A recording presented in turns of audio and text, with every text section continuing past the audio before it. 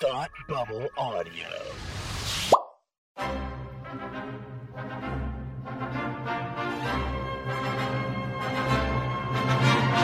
Look, up in the sky! You will never find the more wretched hive of scum and villainy. Welcome to Beer with Geeks with Tim and Frank.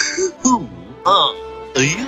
I'm Batman. I am Iron Man. Your friendly neighborhood Spider-Man. Hi, Christopher. I'm Nero. My name is Inigo Montoya. You're a wizard, Harry. A couple of guys with a couple of beers and a whole lot of pop culture nostalgia. Make it so, number one. Ladies and gentlemen, the Beatles. Name the dog, Indiana. Life finds a way. I am serious. And don't call me Shirley. Now sit back and crack open a cold one, because it's time for Beer with Geeks. It comes in paints? Shaken, not stirred. Great Scott! I was way off. I knew it started with an S, though.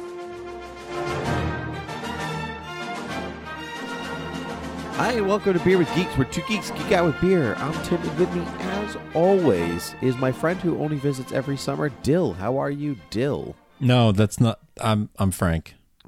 Frank, you're Frank. Yeah. I thought you were Dill. Listen, it used to be endearing when you got me confused with literary characters, but like Dill, really Dill. You don't like Dill from To Kill a Mockingbird? You don't like dill pickles, Frank? You just want me to go away for most of the year and only come by in the summer? Is that what you want? No, that's not what I want. You just don't want me. You just don't want me around. You're trying to get rid of me for most of the year. But they were sad when Dill left. Yeah, they were sad, Frank. Oh God!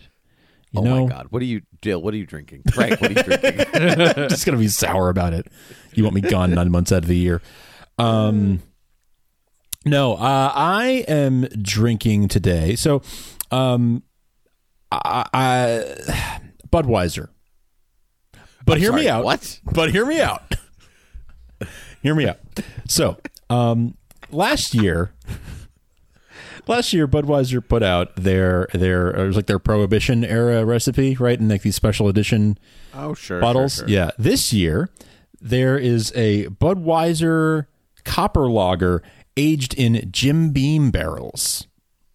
Oh. So it is a collaboration between Jim Beam and Budweiser. And I gotta say, it's actually pretty good. It's pretty good. It is. I mean, it's basically just Budweiser, but being aged in these Jim Beam bourbon barrels gives it this really interesting, oaky kind of taste that you expect from a bourbon. So I really, really like this actually. It's a limited edition run. They're only doing it once. They released it in late 2018, and so if you can still find some, I would say grab it because it's pretty good. It's definitely worth picking up a 6-pack. I think they're also selling it in like larger bottles, 750 milliliter bottles too. So if you see it at your local, liquor store, wherever you buy your beer, I'd say pick it up. It's worth it. It's definitely worth it. It's pretty good. It's kind of middle of the road, but it's a decent amber lager in delicious bourbon barrels. So check it out. Budweiser Copper Lager. That's very cool. Frank, I'm drinking a gluten-free beer because I was cheating the last couple of weeks, but I have a new one, Frank. Ooh. It's called Drink This or the Beers Die. Or the Drink This or the Bees Die Golden Honey Ale. Okay. Got it. Is it made with honey? Yeah. Because yes, it's made with honey, and the guy who created it has celiac, so he was kind of forced to make it for himself to enjoy. Sure. And so it's quite good. It's a California beer, Frank. So it's hard to get, but you got to do what a man's got to do. Yeah. Yeah. But anyway, so if you can get it, enjoy. Huh. Duckfoot Brewing. Never heard of them. Yeah, drink this or the bees die. Yeah, it's local, Frank. It's all local. I love it. Anyway, it's all good. So, Frank. Yes, sir. Recently, I had a birthday. You did? Recently, I mean, several months ago. Yeah. I want to tell some backstory here. So, Palmer of Academy Rewind, you know him. You've met him. Mm-hmm. You're familiar with his work. Mm-hmm. So, Palmer and I have been friends for a long time, and so we on our birthdays and Christmas, instead of buying, things for one another, we buy tickets to shows for one another that we also want to see, that we go to and enjoy. Previous things have been, we've seen Lindsey Sterling and Josh Groban. Something's Rotten. We're going to see Bernadette Peters in concert in a couple of weeks. But recently we went to go see Aaron Sorkin's adaptation of Harper Lee's To Kill a Mockingbird, starring Jeff Daniels, on Broadway at the Schubert Theater. Mm-hmm. I like Orange Schubert personally. Terrible joke. Mm-hmm. Terrible.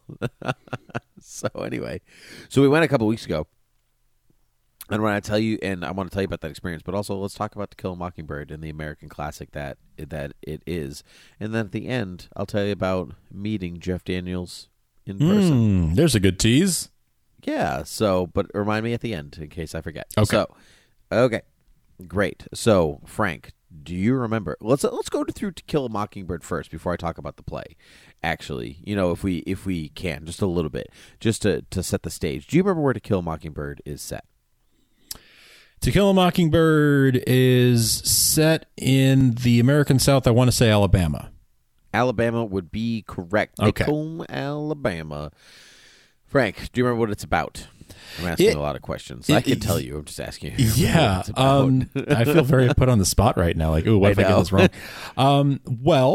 I guess it depends how we want to put this, but it is the story of a town that puts a man on trial for a crime he did not commit, and allegedly, yes. And at the crux of the whole story is his spoilers attorney, for To Kill a Mockingbird. Spoilers for this, 50 some odd year old book, 60-year-old book. At the crux of all of this is Atticus Finch is taking on the case as his attorney, and his daughter Scout. He has to explain all the racism and all the horrible things that are happening to his 10-year-old daughter. Yeah, I think she's actually 8. Okay. So he has to sort of you're seeing the whole story play out through her eyes, and sort of learning what racism really is, and learning what all the events that are happening in in this town and throughout this surrounding this trial, putting them in context of sort of trying to grow up during this time.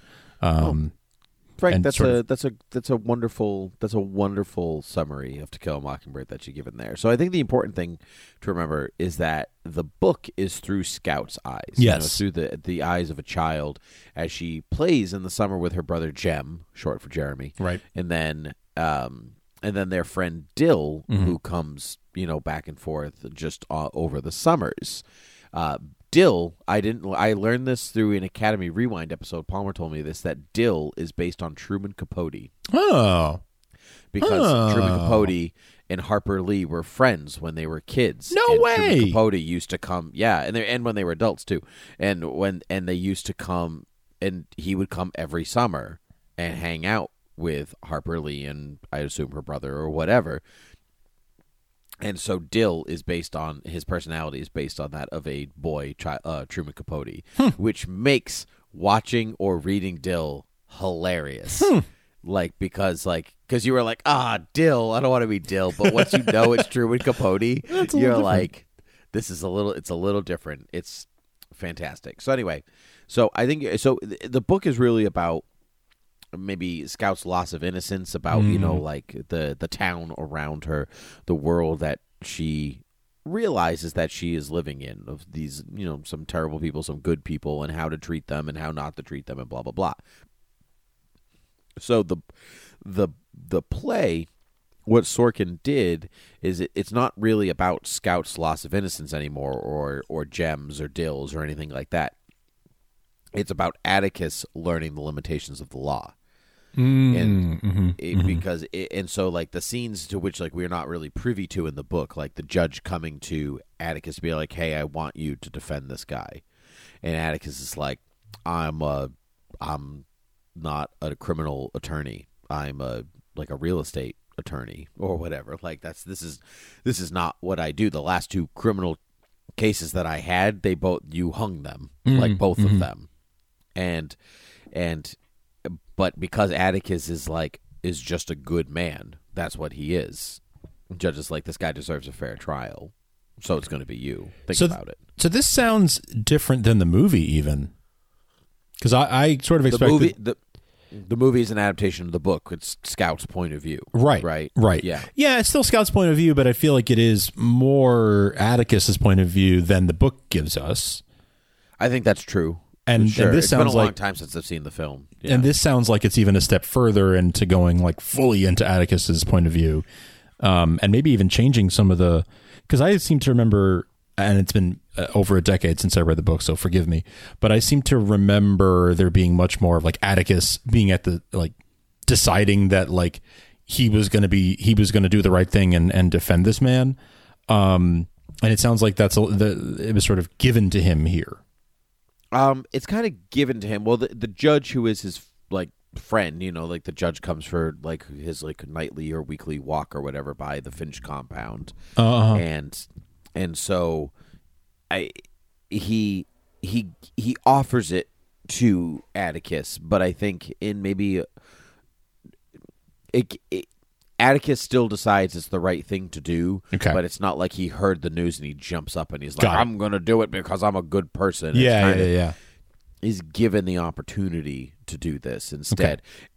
Jeff Daniels' version of Atticus is less stoic. He's kind of more like a tired dad, if that makes sense. He's a good guy. He's a widower, and he's tired. But he's a good person. He's very approachable. Just like he has this very warm sense about him. Very smart, but doesn't throw it at you. Kind of Atticus. And so just like an easy to get along with. He honestly reminded me of my dad. Like I was kind of was watching him, and I was like, this is a man who's clearly smart and good at his job, but he's not unapproachable. He's just a kind person. He's like, no, we're gonna get that straightened out for you, no problem, sir. Make sure. And Scout's like, oh, that guy, is he gonna pay you? And Atticus is like, well, not in money, but before the harvest is out, we'll be paid. Don't you worry. So there's that real quality about him. He's not a scary Atticus, I guess. Not that. Oh shoot, what was his name? Oh my goodness, Gregory Peck. Was a scary Atticus, but he's maybe more assertive Atticus. Yeah. Okay. And he contemplative and assertive at the same time. And Jeff Daniels played him maybe more realistic, I guess, like a person that you would know, like a person like this guy, or maybe you are a person like this guy. Hopefully, you'd want to be, because he tries to be nice. So the trial is like this guy, this black man is on trial for allegedly raping this white girl, right? And her father is kind of the one, Mr. Yule is kind of the one, kind of like, bringing this whole thing up and forward and whatever else. And so the story kind of leads you to believe that it's actually Mr. Yule who is abusing his daughter, and this guy is not like the guy Atticus. He's actually an innocent man. He's not, he's not on the wrong side at all. And so and then of course the play gives you that same look. So but Atticus, when that girl is called to the stand, he's like, he plays it all nice. It's really, really well done. It's like he's like, you want to tell me what happened? You want to do that? He's really calm and tempered with her, and she just won't budge. She's just cruel and mean and scared and and sad and shriveled and all these different things. And then so it comes to the point he basically hits a brick wall and he says, okay, I tried. And then he just lays into her. And so the play is narrated by Scout Dill and Jem. Oh, interesting. So it's still them telling the story, even though it's Atticus's story. Mm-hmm. So it's an interesting style. The kids are played by adults. I was wondering about that. Okay. Yeah, they're played by adults, and apparently there's some like flack from as what I've been told, the mothers of mothers of Broadway. Like child actors' mothers. Like, oh, why? Like they're kids. They're kids. They should be played by our kids. Whatever. But kids can't do 8 shows a week. Right. You'd have to get multiple actors, which then changes the flow of the show every night. Sure. Because Sorkin is not just about reading your lines, it's about the flow in which you are saying them. It's a very particular tempo. No matter what story he's telling, that's the Sorkin tempo. It's a particular rhythm, and I don't think kids can keep up with it. I don't think they have the capability to. So they're played by adults instead. Checks out. It makes a lot of sense. It makes sense. Did you feel, since we're talking about Sorkin dialogue, did you feel like this? So you said it had the same rhythm as a lot of other Sorkin stuff. Like, was it? This is a totally new adaptation, right? Just so I'm clear, this is not like an adaptation of the screenplay. He went back to the novel and did his own adaptation of it, right? He went to the novel, did his own adaptation. Yeah. So did it feel uniquely Sorkin in that way? In some respects, it did. It in the rhythm, it felt very much like I knew I was watching an Aaron Sorkin production. There was no question that this was his work, but it was absolutely Harper Lee's words a lot of the time. Mm-hmm, sure, the stories, the situations. Apart from the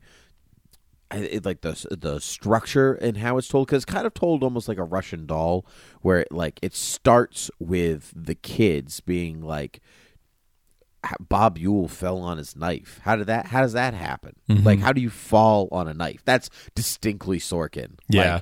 Like it's not even like, how do you do that? Blah, blah, blah, blah, blah, blah. Back and forth, back and forth, back and forth. Dill being like, this is where I come in. No, it's not. No, it's not. And I'll see you later. Things like that were very Sorkin. Then it goes into the court case, and then it goes back out into Atticus accepting the case, and then it goes back into the case, and then the end, and it keeps unfolding and refolding itself. So you don't just start with, it's really not just it's not linear. I guess it's a non-linear storytelling. Sure, most of it's linear, but there are elements to which you start at the end, you go to the court case, and then you go right to the beginning, and then expand back out towards the court case. Oh, and okay. then the end again. Almost kind of like an accordion, right? You start here, and then you move. You start out in the back, and then you move, and you scrunch yourself in, and then you move, and then you slowly move back out again. It's interesting. It was very like an interesting. accordion. Like an accordion. It wasn't confusing. It was just.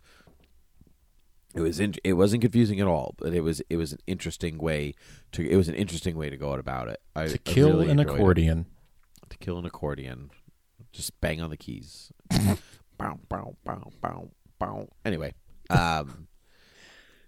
so there was something very distinctly Sorkin things in there, kind of like so when Dill shows up, he's like, "Hi, my name's Charles Baker Radley, but everyone calls me Dill." And he keeps saying it over and over again to introduce himself. Mm-hmm. And then it gets to a point where Atticus is like, "Okay, enough," And then he goes, "Scout, Jem," and he points at Dill, and he goes, "Charles Baker Radley, but everyone call." Dude, that's enough. You could you stay for dinner. He's like, "Oh, thank you, Atticus, and feel free to call me Atticus." That's nice. Yeah, things like that. There's Sorkin likes to do the almost like the origin of something in his plays. So it's not Cassiopeia. What's the name of the name? Calliope. Yeah, it might be Calliope. Calliope is tending house and whatever else, and they talk about her relationship with Atticus, and they said she's almost they're almost like brother and sister, the way that they talk to one another, and she's being passive aggressive towards him, and he's like, "What?" And Atticus is like, "Why aren't you talking to me?" And she's like, "Oh, no reason, I'm just cleaning," that whole thing, and Atticus pulls out the origin of passive aggressiveness. There was a guy once that did this, and that's what you're being. You're being passive aggressive, and it's like all this kind of big thing. That's such a Sorkin thing. I see.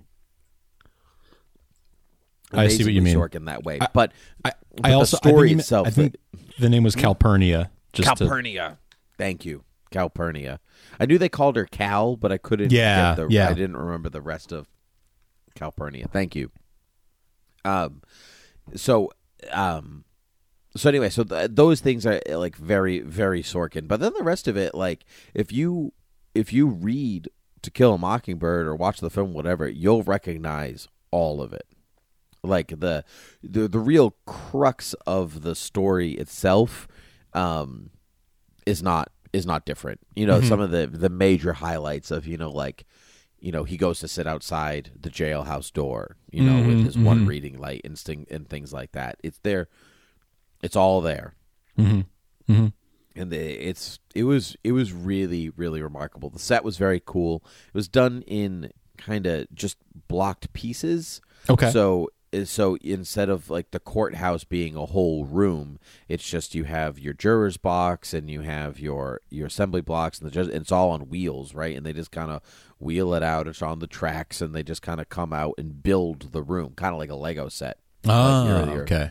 Here are your little different pieces, but the Atticus, the Finch house, there's a tree that comes down from the wings, and then a roof, and the porch rises up, and then you can pull the porch stairs out from underneath the porch. Oh, which cool! Was very cool, kind of like a bleacher seats, kind of. Yeah. That was very cool. So all these other pieces in the play are just like, here's a wall, here's a tree, here's a door. It's very minimalist, black box theater style almost, very minimal. But the Finch house is a house, so so it feels like the solid structure of the home. Like you can so even though the court, the law is in shambles, or the Radley house isn't well put together, or like any of these things, like none of the structure of Maycomb is falling apart. The Finch household is not. Got it. It plays into the play so well. It was really, really, really, really clever. That is really clever. That's some really cool imagery of having the house be the one place that's sort of fleshed out because it's where you feel safe, it's where you feel at home, and everywhere else is sort of spotty because it's scary territory especially for Scout. That's right, especially for Scout. Yeah. Right, exactly. And so, but the rest of it's in there, like Jem losing his pants and, and like all the under the fence and like all the stuff like that. It's all present. It's Boo all Radley, Tom Robinson, all that stuff. It's all there. Well, Tom Robinson is the guy on trial. On trial, so, right. Yeah. So, but yeah, it's all there. It was really remarkable. The whole cast was really, really outstanding. Yeah. Like there's I don't know if this was originally Harper Lee or not, but there's a scene to which Tom Robinson is called up to the stand, and one of his hands doesn't work, right? That's one of the big things in the book, right? So he puts his left hand on the Bible. He's got to lift it and put it there, and Bob Ewell stands up. He's like, "And can we actually take his word?" Because with his hand on the Bible, because it doesn't work. So can you actually say that he's telling the truth? And the whole courtroom is silent, and the stenographer turns from his seat and kind of turns to look at Bob Ewell. Well, everyone's just kind of staring at him, and the judge is like, the court is in silence. The court is shocked or to silence or something like that. Shut up, you idiot. It was pretty cool. It was really, really cool. That sounds like a good moment.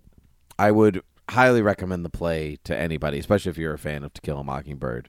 I forget that there's always more to the story after the trial itself. It keeps going. It feels like it should end, but it doesn't. It just kind of moves on. Yeah. But the trial isn't really... It's because we put so much emphasis on the trial itself, but the book itself is about Scout's Scout growing up. So there should be more after the trial because there's more story to tell. It just doesn't always feel that way. You remember it differently. You remember it being the entire the entirety of the You think of the whole story. thing is the trial, but it's not. It's just you think the whole thing is the trial, but it's not a minuscule part of it. But in the book, it's not. It's there's a lot before and a lot after. Mm-hmm. So anyway, so that's that. So anyway, so after we saw the play, we were in the balcony. Jeff Daniels looked right at me, so Nice. Yep, he looked. I was like, "Hey," What's up? I was like, "What's up?" I'm Jeff Daniels. Anyway, I've been in the town you live in. I'm like, yeah, you have. So anyway, we go to the stage door afterwards. Palmer has a copy of To Kill a Mockingbird for the cast to sign, and so Nice. sure. I've never been to a stage door before. Why not? Our Oh, train you wasn't- haven't? No, I've never done a Oh, stage that's door. cool. Oh, cool. Yeah, this was cool, a new cool. experience for me. So I said, yeah, this is fun. Sure, why not? We have the Playbill. They come out with pens. I didn't even know that. Yeah, Like, they're I don't ready have a for pen. you. They're like, oh, no, they're ready for you. It's cool. So the cast comes out, it kind of in waves. And they're doing their cast. They're doing their cast thing. And very nice group of people. They're like, oh, thanks for coming, that whole thing. So, but during the cast all coming out and before the cast all coming in and out and whatever else, we see some fun people hanging out in like the little area. We see Grace Gumner, who's Meryl Streep's daughter. Mm-hmm. We see Holland Taylor, who was, do you remember George of the Jungle? Yes. She was George's mean mother-in-law. Oh, okay. Yeah, she was also in Legally Blonde. She was one of the Harvard professors. Oh, got it. Okay. Yeah, she's been in tons of other stuff too. Yeah. Those are the things I always think of her for. We saw Sarah Paulson, who is just Sarah Paulson. Oh my Which God, is so pretty great. We saw the actor who plays Larry, your waiter, in Series of Unfortunate Events. He's been in other things too, but I actually only figured it out yesterday. It was like, oh my God, that's where he's from. That's he was funny. right there, and I couldn't figure it out. And there were a few other people that I was like, oh, you look so familiar, but I can't place you. But you look familiar. I know you. But anyway, so that was very cool. They all went to go see their friends. It's like when you're in high school and you're like, oh, my friend's in the play. I'm going to go see them and then hang out at the stage. I'll wait afterwards when they're done. It's the same thing. We're doing the same thing. It's That's just now so that great. they get paid for it. I'm going to go see my friend. He was in a play. Right, So right. funny. So funny. So anyway, so Jeff Daniels comes out at the end, and he is clearly exhausted. Oh, God, yeah. Like the show is 2:40 with a 15 so it's like 2:25 because it's got a 15-minute intermission. He's on stage for probably 2 hours and 10 minutes of that. Yeah, that sounds about right. Yeah, it's maybe 2:05. Like, man is clearly exhausted, and he goes through and he signs everybody's book anyway. Like, he doesn't say a word. Not a single word to anybody. Yeah. I don't think he barely had the energy to sign his name. He just went through and he was like, that was it, and then he was off. No pictures or nothing? Nope, he looked like he was about to fall down. Yeah. Yep. They said they told us before, that you could take pictures of him when he comes out, but you can't take selfies. Right. He's not going to pose. He won't pose. It'd take too long. He'd be there forever. Yeah. So, and he's contracted to do this for a year. So for a year, 8 shows a week, like, he's coming out and signing people's books. It's just like, it's a lot. Guy's tired. It's a lot, man. 8. I got to say, like, being on stage, like theatrical, doing theater is one of the most grueling kinds of like acting. It's probably the most. It is the most, like, it'll zap your energy. People talk about like, oh, movie stars, they don't really work like the rest of us do, and that's true. Like, they'll even acknowledge like, oh yeah, I get to my favorite thing for a living. Like, it's amazing. But being on stage, like in a Broadway show, like 8 performances a week, that's no joke, man. Like, even though you're just like you're in a play, you're acting, like, it seems like that's not work. That's a lot. That is exhausting stuff. Yeah, they're not sitting at a desk punching in the numbers. They're giving everything that they have. Yeah, it's a pretty exhausting, emotionally and physically exhausting thing. Absolutely, and you have to be the best at it every time. There's no day like you go into work, be like, oh, well, it's the day after Thanksgiving. No one's really here. You can spin in your chair a little bit and get up and get a cup of coffee and whatever. There's none of that. That doesn't exist. Doesn't exist. You're just on stage, and people are paying to see you be your best. You can't be like having an off day. Not that don't happen. So I give him credit for coming around and talking to us. It was pretty great. But anyway, definitely, that was it. Do go see. It's there for a year. Would recommend. Awesome. 10 out of 10. Would revisit. Love it. Cool. All right. Well, Frank, where can the people find us? They can find us at thoughtbubbleaudio.com. You'll find this show and lots of other shows from our network. Patreon.com/thoughtbubbleaudio. If you want to kick us a quarter a week, that works out to $1 a month. A lot of people have been doing that lately, and it's really working out nicely for us. So thank you so much for supporting us here in 2019.